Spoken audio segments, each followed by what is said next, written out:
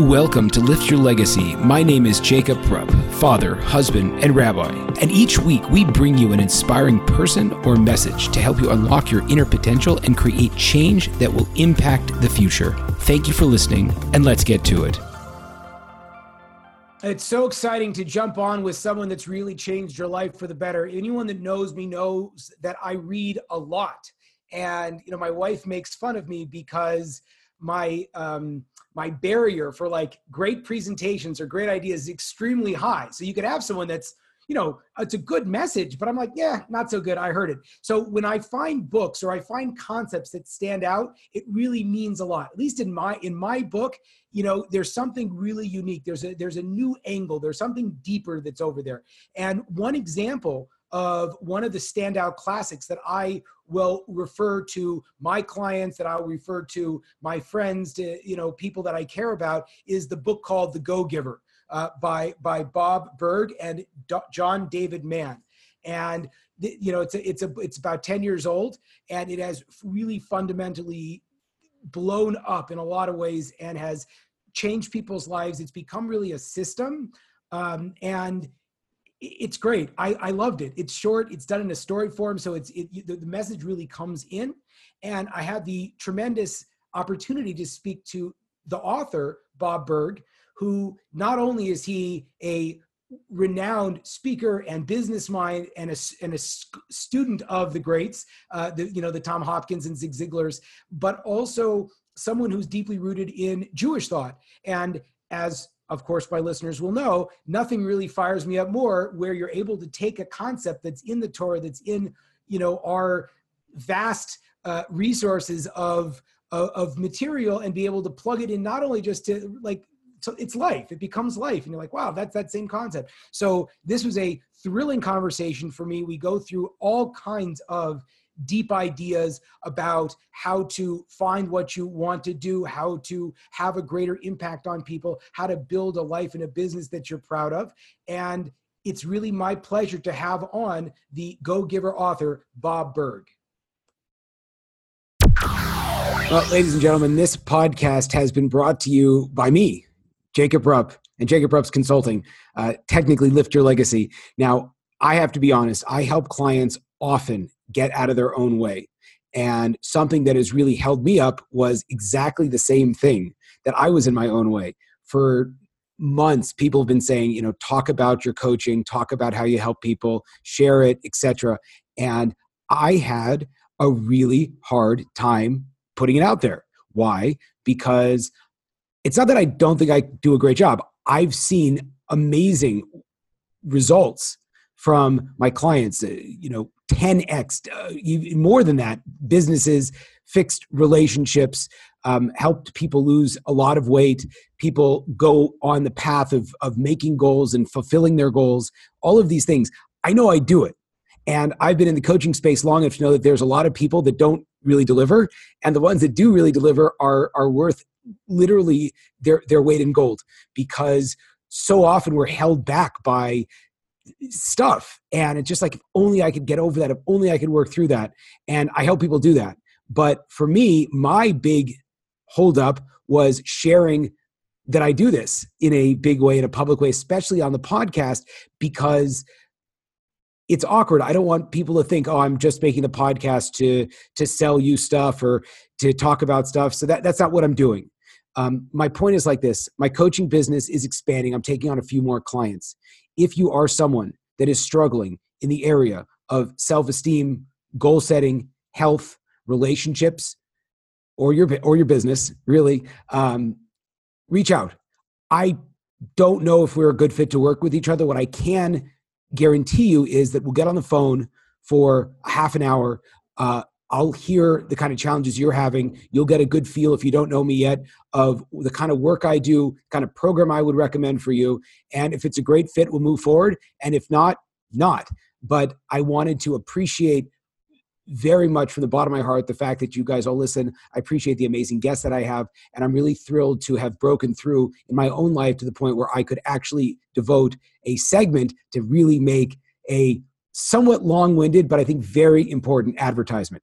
So if you want to reach out to me, the email is rabbi, R-A-B-B-I, rupp @gmail.com.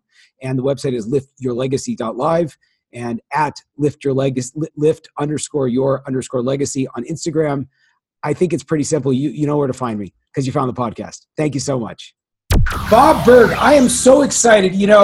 I just got back your book so that I had been loading it out like crazy, and I wanted to have it here to show that this was one of the fundamental books. And it's not just me. Obviously, you got Daniel Pink and Marlee Forleo and Dave Ramsey and all these people. You wrote a book, and it really created a mindset and an approach to life and to business that has been truly fundamental. But before we get to that, I would love to go back a little bit and hear a little bit about your background and how you got to where you are today.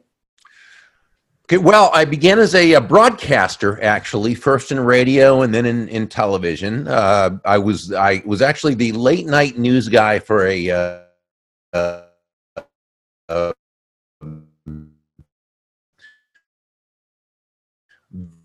very, very small ABC affiliate in the United States. So it wasn't that I graduated into sales. And I floundered really for the first few months because I knew nothing about sales. I had no formal sales training, and the company where I was working, we'll just say their training was negligible at best. And so I was kind of just out there on my own.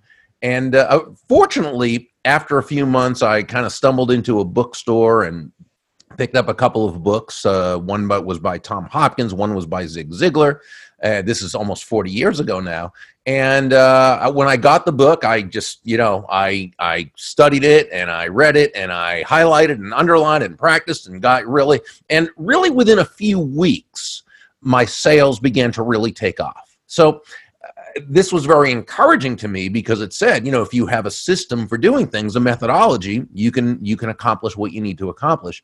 To this day, I would personally define a system as simply the process of predictably achieving a goal based on a logical and specific set of how-to principles, the key being predictability, right? Okay, just 1 second. I want to jump back very quickly for the listeners that might not have picked up something that's very important.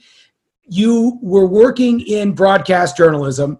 You graduated, you said very nicely, into sales. Most it's a good way of looking at it.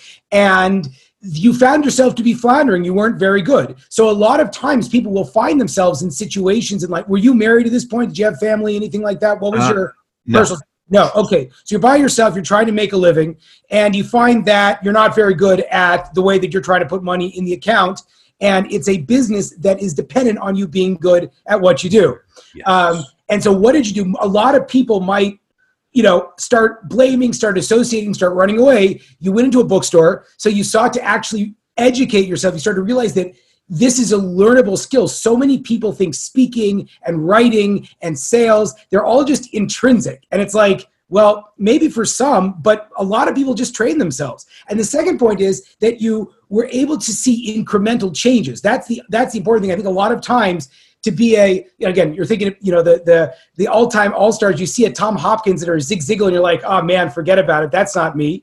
But it's not about becoming them. It's about making incremental small changes. So you're actually not that far from a breakthrough that you might think. So those are two things that just popped out right away. But let's jump back into it. So you build a system. You want to see a system in your sales, in your life, in your business. So what's the next step for you?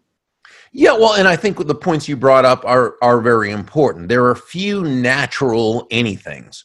Now, we are typically born with an inclination for certain things. Okay, there's the person who is born with great gross motor and small motor control, and they can go up there and swing a bat and hit a ball. But if they have an aptitude for it, an inclination, but if they don't practice and put on a whole lot of hours doing it, they're never going to improve. They're never going to get to the point where they can play pro ball.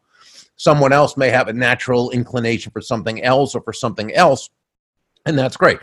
But to master something, it takes a lot of work and a lot of practice. Now, fortunately, the way that Hashem has created the world tends to be that those things that we're good at, we also like. Not always, but it tends to be that way. I can't oversimplify this point that you're making, or overlook this point, because I think it's so fundamental. Because if you look in the world, and certainly with the influencer culture, which you are an expert in, which we'll speak about in a little bit, you see that there's sort of like one way. Maybe in the 80s it was like on Wall Street, or maybe the early 2000s it was in real estate. Like, it seems like there's certainly for Jews it was like being a doctor or a lawyer, and it seems like there's one way of making it. And if you want to do something else that maybe it doesn't fit in with the one way of making it, if you're not a numbers guy, so to speak, or you have no interest in sales, you feel like, well, I guess I just have to relegate myself to being second best. But what you're saying is that there is no shame in dialing into what you're naturally good at, what you naturally appeal to, but that doesn't mean you have to be world class right away. It just means that's your first step, correct? Yeah, I mean that's a great point. And hey, there's no question that even those things we may not have an aptitude for, we can learn it to a certain point. We probably will never be as good as the person who started at a certain level, and then because it was kind of, and I always hate to say natural. I want to say they have an inclination toward, and then who also worked at it. So that's why, in fact, let's go back to something that's often said. Okay, and this is a saying that, while it's not untrue, it's not complete. Okay, and the saying is, follow your passion and you'll never work another day in your life. Okay, again, it's good in terms of course, why not follow your passion? What you're passionate about is probably also what you're naturally inclined to do, but it can't stop there. We also have to be able to create or have a marketplace for that we're able to serve and that people are willing to buy. Otherwise, we just have a hobby, right? And hobbies are great. I recommend them, but it's probably not something that you're going to make a living out of. So I think it's always great to, when you love to do something, well, pursue it, of course. Now, by the way, remember too, you might be that person who's not a great athlete by nature, and you love athletics. So what can you do? Well, maybe you're going to be the person who writes that newsletter, or you're going to be in management, or you're going to be the greatest general manager who ever lived, or do something in terms of. So there's usually ways to take what we want to do and what we feel an inclination to, and turn it into a living, which is when you can do what you love and have a good income coming in. Oh my gosh, I mean, that's a great way to live life. So that's such an important point that you're making, is that a lot of times when we throw around this word passion, what sort of pops up in our mind are the artists and the writers and my passion is exercise, my passion is jujitsu, all of this stuff that you're like, yeah, but how are you going to make a living? But the fascinating thing is, speaking to someone like yourself, speaking just like the opportunities that's around in the world today, is it's not like you can't make money doing what you like. It's just that you have to figure out, how do you crystallize a system? And right. Here you're, and I want to hear it from your words, but you start with a book, but really it's not the book, it's a concept, it's a mechanism, it's a system. And the book becomes classes, it becomes a program, it becomes multiple different, niche specific presentations. So it's like, you should never think, well, my passion is too loose or esoteric for me to monetize. It's just, I have this passion. I just have to figure out, how do I put it in a format, in a vehicle that other people can get behind and ultimately compensate me for. Yeah, well, exactly, because we need to have a market for it, and there is a market for it. You just have to figure out what it is, and that's and that's a key, of course. So sure, I totally agree with that. So, okay, so you're getting better at sales. You've learned from the masters. I think it must just be so cool, not to spin out to the very end of the story, but for you to have now a book that's one of those, all-time sales classics. When you started off, kind of in the trenches with the Tom Hopkins and Zig Ziglar's. But so tell me a little bit about it. So your sales career starts to take off. Then what happens? There's one thing that happened in between, before I even went into speaking. that really turned things around with me, because I learned from, again, Tom Hopkins and Zig Ziglar and all the great books that I read, all the great, what I would call the classics, the How to Win Friends and Influence People, the Think and Grow Rich, the Magic of Thinking Big, and all the great books that everybody in sales at the time, read. And it helped grow me on the inside and so forth. My sales career was going well, but I was definitely not fulfilling my potential in that regard. There was something holding me back, and what was holding me back was me, and it was my focus. I thought of sales, and this is not the fault of Tom Hopkins and Zig Ziglar, this is just where I was at the time, was I was looking at sales. I was so into sales that, and while I had a great product I was selling and I cared about my customers, it was still about the sale.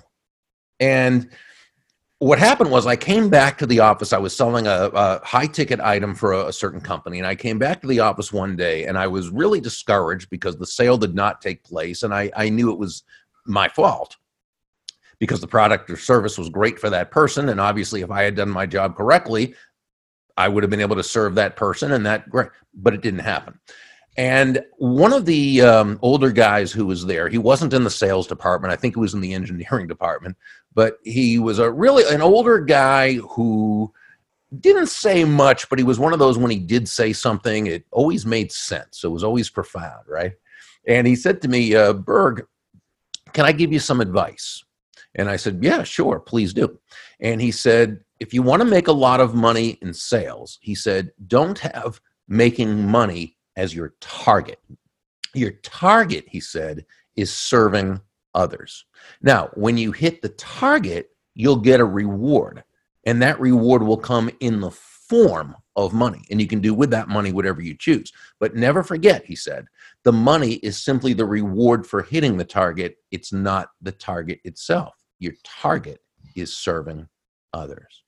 Well, that was my moment, because it was then that, what do they call it? An epiphany, right? Where I realized that selling is not, great salesmanship is never about the salesperson. Okay. It's great selling is not even about the product or service, as important as that product or service is.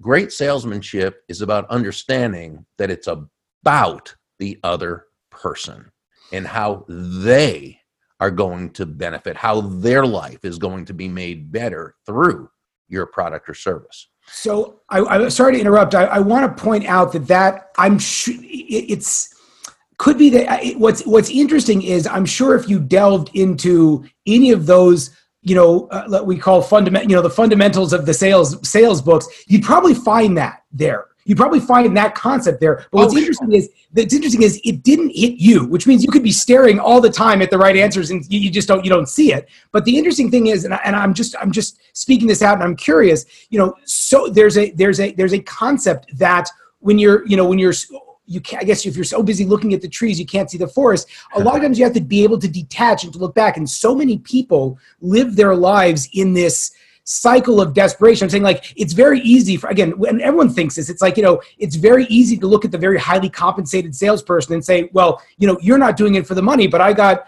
the mortgage, the rent, the kids, like, I need the money. So how did you, and I have just a Jewish rabbinic answer, perhaps that's where faith kicks in, but how did you, or what was the steps that went into hearing that lesson and truly internalizing it? And were you really at a time where money didn't matter, or was it like money did matter, but I just have to have that faith that this is going to be my next step? So I don't think it's a matter of money not mattering. And when you say don't focus on the money, don't have making money as your target, that doesn't mean it's not important. And it doesn't mean the end goal isn't to make money. It's that if you focus on the money, what's going to happen is you're not focused on the other person, and they're going to be able to sense that. Okay. So, one thing I often say when I speak at a sales conference is I'll say that, everyone in the audience is a salesperson. So I know I'm, speaking with a group of people who are all of the same mindset, right? And I'll say, nobody's going to buy from you because you have a quota to meet. And we all laugh because as salespeople, we all know that's true. They're not going to buy from us because we have a quota to meet. I'll say they're not going to buy from you because you need the money. And they're not even going to buy from you because you are a really nice person. They're going to buy from you only because ultimately they believe they will be better off by doing so than by not doing so. So the best thing that you can do as a salesperson, best thing any salesperson can do if they really want to make money, is to not focus on the money. That's one of those paradoxes of life, okay? If you want to make a lot of money, don't focus on the money. Focus on the value that you're providing another human being, because that's the only reason they're going to do business with you. It's why we say that money is simply an echo of value, okay? Money is an echo of value. It's the thunder to value's lightning, which means nothing more than that the value must come first. That must be where your focus is. The value comes first. The money you receive is a very natural result of the value you've provided.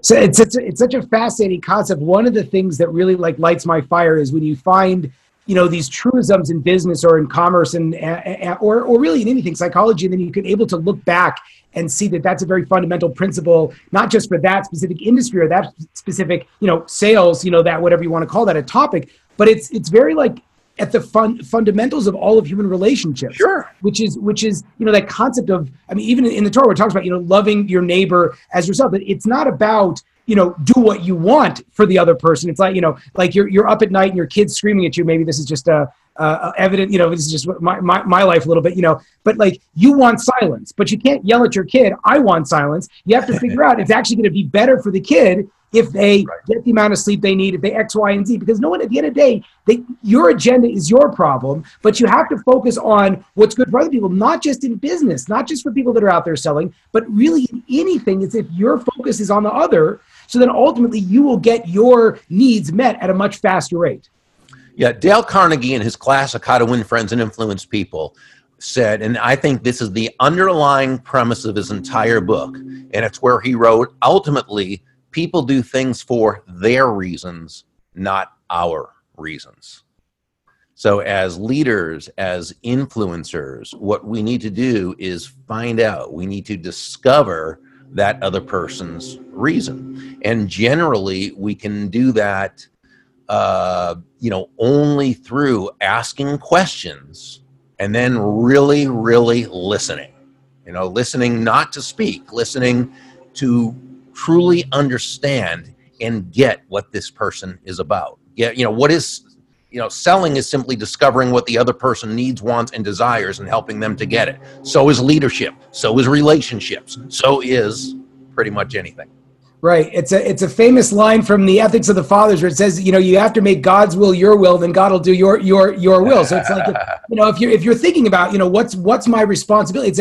It's absolutely fundamental that, you know, if you look at what am I obligated, you know, to do for the other person, to what are the responsibilities, the needs the other person has, that always is going to trump what's owed to me. You won't find a successful person that's like that. So how did you go from beyond the sales component and feeling like you were held back and seeing this light to creating your own system, which is tremendous. Again, I'm calling the Go Giver a system because it's a lot more than just a book, clearly. Thank you. I appreciate that. Need it. Well, I eventually worked my way up to sales manager of that company, and I started doing things that you know, again, were kind of people were taking notice of, and I had the feeling I could probably start to show others what was working for me. Again, it wasn't necessarily anything I made up. I mean, it was everything I had learned. What does Pirkei Avot say? You know, who is wise? That person who learns from all others. And so I think when we can do that, you know, we're on the right track. And I loved teaching and sharing and being able to, you know, to do those things. So one day I went to a seminar because I was always going to sales seminars and learning. And I bought the person. This is many years ago. I bought that person's cassette tape program. That's how long ago this was. Nice. Cassette tape program. And in the back, he said something like, if you want to learn how to sell these tapes, and learn how to speak, call our office. And so I did, and I went down there, and they showed me how to speak at all these groups, for free. And I could speak for 20 minutes, 25 minutes, and I'd sell the tapes at the back. And I got pretty good at them. Again, I just followed a system for doing so. And but eventually I wanted to go off on my own and teach things that were working for me, that I could kind of put together the things I had learned. I was very blessed to have great parents. And, my dad is probably, and he's 95 right now. And the best person I have ever seen in terms of people skills. Really? And to him, it was about as natural as it could be. He did have a very natural way of relating to people. He truly loved people and was interested in people. To me, that didn't come naturally to me, but I'm glad I got to watch the master at work, and it was just wonderful. And so, I always say the single greatest people skill is a highly developed and authentic interest in the other person. And while Dad never said that to me, it's what I observed all the time and watching him. He always just genuinely cared. He always wanted to make other people feel genuinely good about themselves. And so I wanted to kind of bring that into my teaching as well. And again, when I say my teaching, I'm just carrying on my dad's, legacy. And so that became a big part of my work as well. So it was kind of combining the sales and the people skills and and so forth. And that's, and it's evolved over the years. And, so that part's been a lot of fun. When's the book? Because the interesting thing is that, and I think this is such a fundamental lesson also, is there is such a pressure amongst, I do a little bit of work with college students. I know people do a lot of work with college students. Across the board, there's anxiety, there's depression, there's frustration. Like, what are you talking about? Like, why should you be so, again, I'm not minimizing it, but, at a time when people you would think would have so much freedom and opportunity in front of them, there's this like tremendous pressure to like narrow down and figure it out. And the fascinating thing that I'm hearing from you is that at no stage was this, and correct me if I'm wrong, but this wasn't like, I want to write a book down the road. Like you were a broadcaster, you were a sales guy, you like speaking, you found, that you slowly incorporate more lessons. So like, it sounds like there was an evolution. Oh, yeah. And you were aware of it, but it wasn't like out the gate, this is what you want to do from the time you're 5 years old. No, I wanted to be third baseman for the Boston Red Sox. See, everyone's got different plans. Yeah, exactly. I didn't have that skill set that would allow me to go that far with it. But yeah, I also, though, had an interest in radio and in broadcasting. I was kind of that annoying kid who, while I was playing, was also announcing the game. Uh-huh. So there was something there. But I did enjoy, once I found sales, I enjoyed the personal development aspect of it a lot. Mm-hmm. And when I got into the teaching of it, which was really speaking is what you're doing when you're up there, and when I enjoyed that. When I wrote the first book, which was called Endless Referrals, Network Your Everyday Contacts into Sales, I really wrote that first book for utilitarian purposes. A few friends at the National Speakers Association at one of the conventions said, you've got to really write a book, get yourself positioned. It's going to make it easier to market yourself and so forth and so on. And they were right. It was really good. But as I evolved and my career evolved, I started writing because I felt I had something I wanted to share. So I guess when you say evolvement, yeah, that happened. But it's funny, as that happened, and I was very, very fortunate to know John David Mann, who's my co-author of the entire Go Giver series, and he's the lead storyteller. He's the guy who makes the story really come alive. And so, but since that point, it took my career on a whole new, trajectory. And so, you do things because, again, you kind of get a calling for it, and you just, that's what you want to do. I mean, when you think about it, life is a pursuit of happiness, if you will. I mean, right? It's baked right into our Declaration of Independence, right? Seeking happiness. I'm curious. There's two things there because, that I would love to break down and just sort of illustrate that it seems is that one thing you said is that there's, a certain level of, there's a perception out there that I have to achieve I have to be Derek Jeter before I write a book about baseball, right? That, sorry for the Yankees analogy. I realized that was insensitive. Did you say Derek Jeter? Yeah. Oh, I didn't hear that. Yeah, well, he's now the owner of the Miami Marlins, who, Okay, all right, great. I'm saying, we have a sense that we have to be so unbelievably successful at something before we start offering advice to other people. And what's really interesting to me is to hear you say you had a little bit of success, but you weren't the number one salesman in the entire country, but you just wanted to help other people. So how did you get that courage to, sort of tell yourself, I have advice that would benefit other people. I should get out and share my story. Because for a lot of people, that's hard to do because we're such works in progress as it is. Well, I mean, so there's 2 points there. When I started speaking on sales, yeah, I had achieved some good success. So I did feel qualified to do that. But I think you can, as you start to grow at anything, teaching as you're coming along with it is also a great, way to get good at it. I wouldn't suggest teaching something you know nothing about, but when you're learning something, and here and someone else is here, you can teach, and but you're also learning and you're growing more, and there's other people who are as well, and we're all sharing knowledge with one another. So I think someone, if they're going to get on stage, if they're going to write a book, they should be qualified to know what they're talking about. But I don't think you have to wait until that point to start sharing information and teaching with others by any means. It's it's sort of when you get together with a Torah scholar, right? And you don't say he's teaching. You always say I'm learning with him.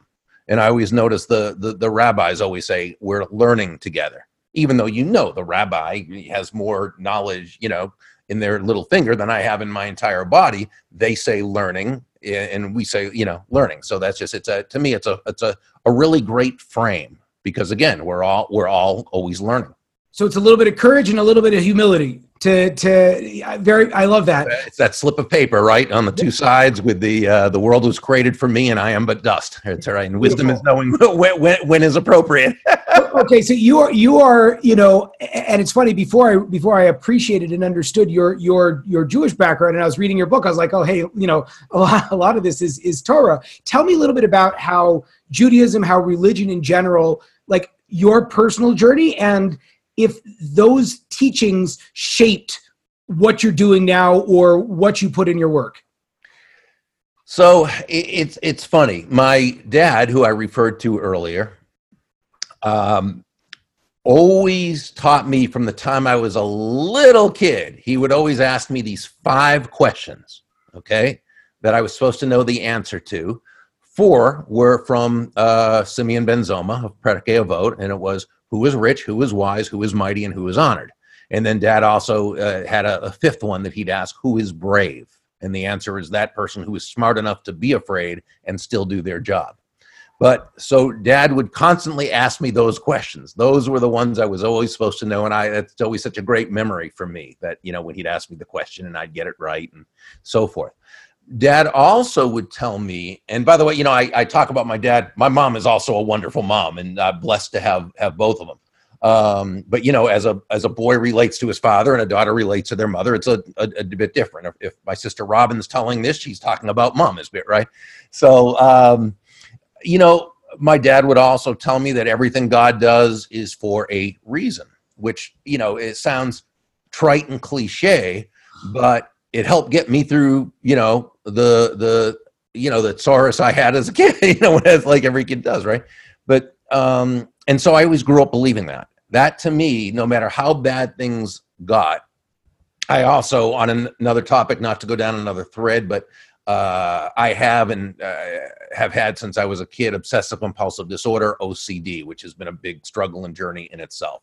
But that aside, that's one reason why there's been a lot of, issues. But I would always continue to come back to the fact that Dad said everything God does is for a reason. Okay. We may not know what it is, and we often don't. And sometimes we'll find it out, and other times we may not. but everything has a reason. And, I would say that kept me sane, right? It also helped me go through life and be able to, to be able to do that.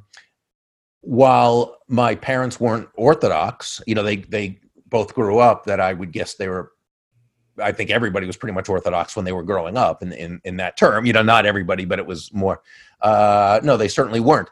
Although Dad, we would have said conservative Jews, but Dad went to Minyan every morning, used to get up early, go to Minyan, and he was kind of the guy who mentored the other ones, the younger ones who went to Minyan, and Dad showed them what to do.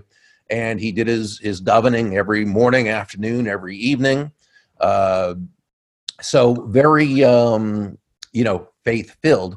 And that's just kind of what I lived because that's what I saw. So, yeah, I mean, I think that while I don't consider myself particularly observant, although I did for a while, I'd say about 6 or 7 years when I was very involved in Aish Torah, I did more along those lines.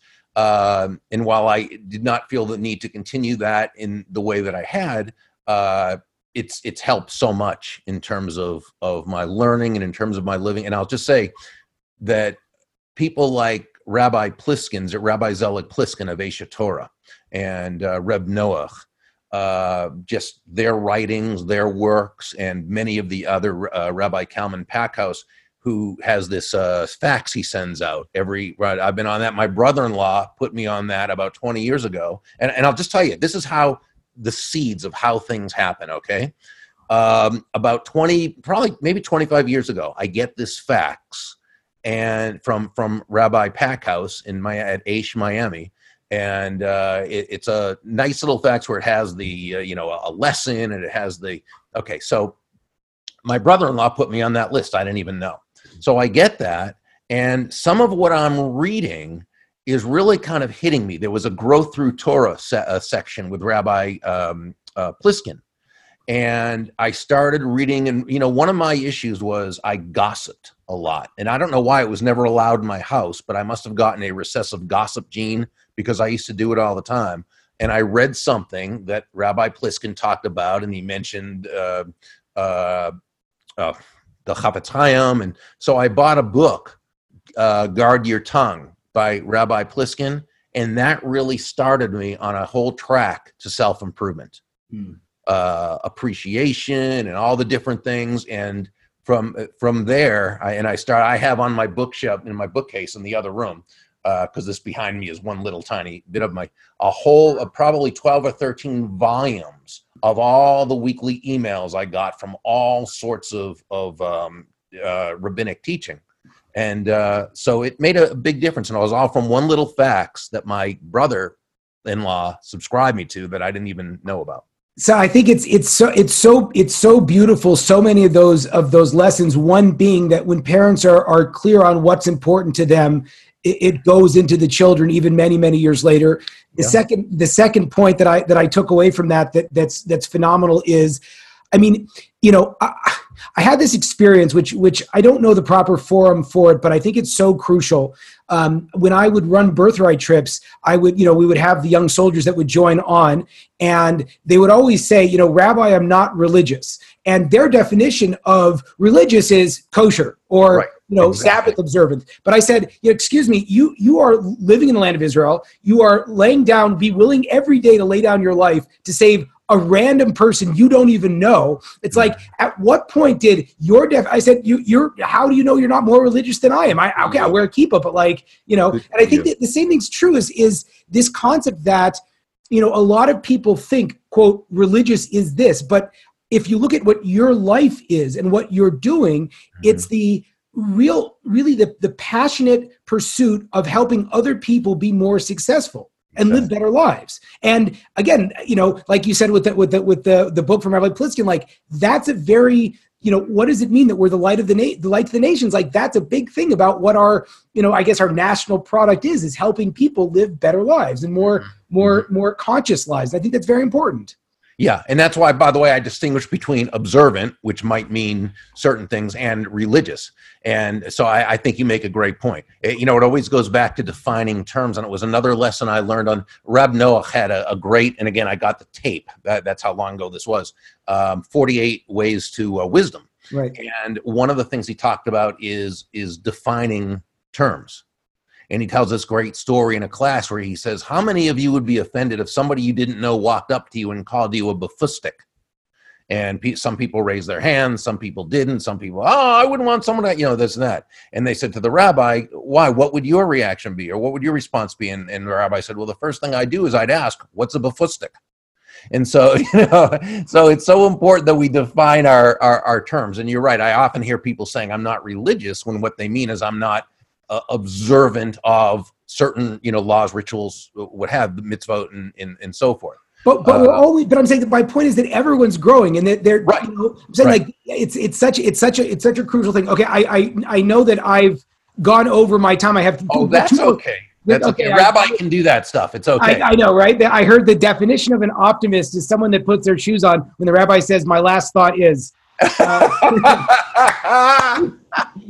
So I guess the last two questions, if I could, and maybe if there's a time to do a follow-up, that would be amazing. The first one is, when you obviously your stature grows, your book became a huge runaway bestseller. It was very fundamental in influencing the new generation of, like you talked about, influencers. Is there one thing that you found that really stood out, like a learning lesson that you had after you had written your book, that as you continue to develop, what's the new thing? What's the new concept that you might not have known when your book came out initially? Be it about personal stuff, about, the fact that you just naturally kind of go in the air of other people that are successful influencers, et cetera. What's something you learned that you didn't know previously? Oh, wow. That's a great question. Well, I'm always learning things that I didn't know. As far as general principles go of learning, I don't know that there's, anything new under the sun in terms of what what new, concept or something. As I continue to learn and study, and it's been, I think, 10, 11 years since the first book's out, I know so much more about certain things than I knew back then, because, hopefully my knowledge bank is always growing. Hopefully the wisdom bank is growing too. The knowledge I turn into wisdom. But so is there anything that I think is particularly new or different I'm just saying, it's interesting because, like you said, like a person has to be in a certain mindset, or maybe hearing it from a specific individual, so I'm just looking at, the back. It's so fun because I'm looking at, I guess there's a certain, like a sales Masorah, if you would, a transmission from, you go from the Tom Hopkins and the Zig Ziglars and people. I think Tom's still alive, I think, right? Yeah. But, Zig Ziglar passed away, but then you're looking at, the people, I'm just like, look, that wrote the back of your book, the Ariana Huffingtons and the Daniel Pinks and the Glenn Becks and the Dave Ramseys, kind of like this new age of, sales trainers. Has something, a specific person, spoken a lesson out that you're like, oh, now I get it? Or is it really that it's just it's a process of just refining concepts? Yeah, I think it's more the process of refining, though there's certain people that have really, like, for example, Harry Browne, a person who most people have not heard of, Brown, Browne, and he was an economist. He was also a great libertarian thinker. He was a great writer and a fantastic human being. I got to know him a little bit, and he wrote some things that really, he was a guy who really studied human nature, and he honored and respected human nature. He didn't try to change it, but rather he worked within it. And I think reading Harry gave me even more of a desire to even dig deeper into human nature than I had. And since doing that and reading so many of the books that I have regarding human nature, I think that's given me even more of an opportunity to understand more, to learn more, to kind of get why some things happen, whereas before I may not have. So yeah, I would use Harry as an example of someone who provided information that that really made a difference for me.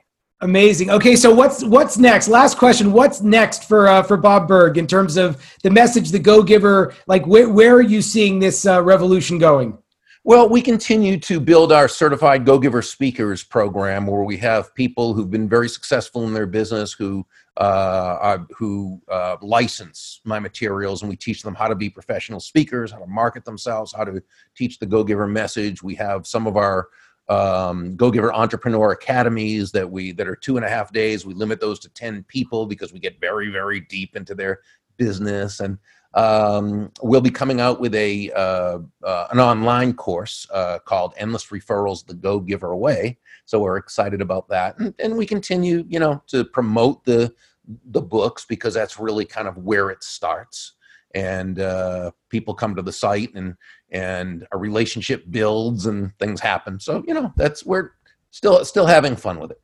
Beautiful. Okay, Bob, how do people find out more about you personally or about the work that you're doing? You mentioned the site, but when people want to flock to your teachings, where do they go?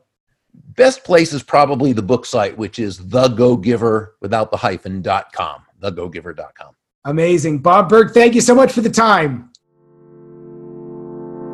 There you have it, folks, another inspiring episode. If you enjoyed this, I ask you to please share this with your friends and to like us over on Rabbi Rupp through Facebook or on YouTube. And the more that we're able to get these important messages out, the more that we can really make an impact in the world. So I encourage you, please, to stay tuned. We have a ton of amazing speakers coming up, and also to tell your friends about it. Thank you very much.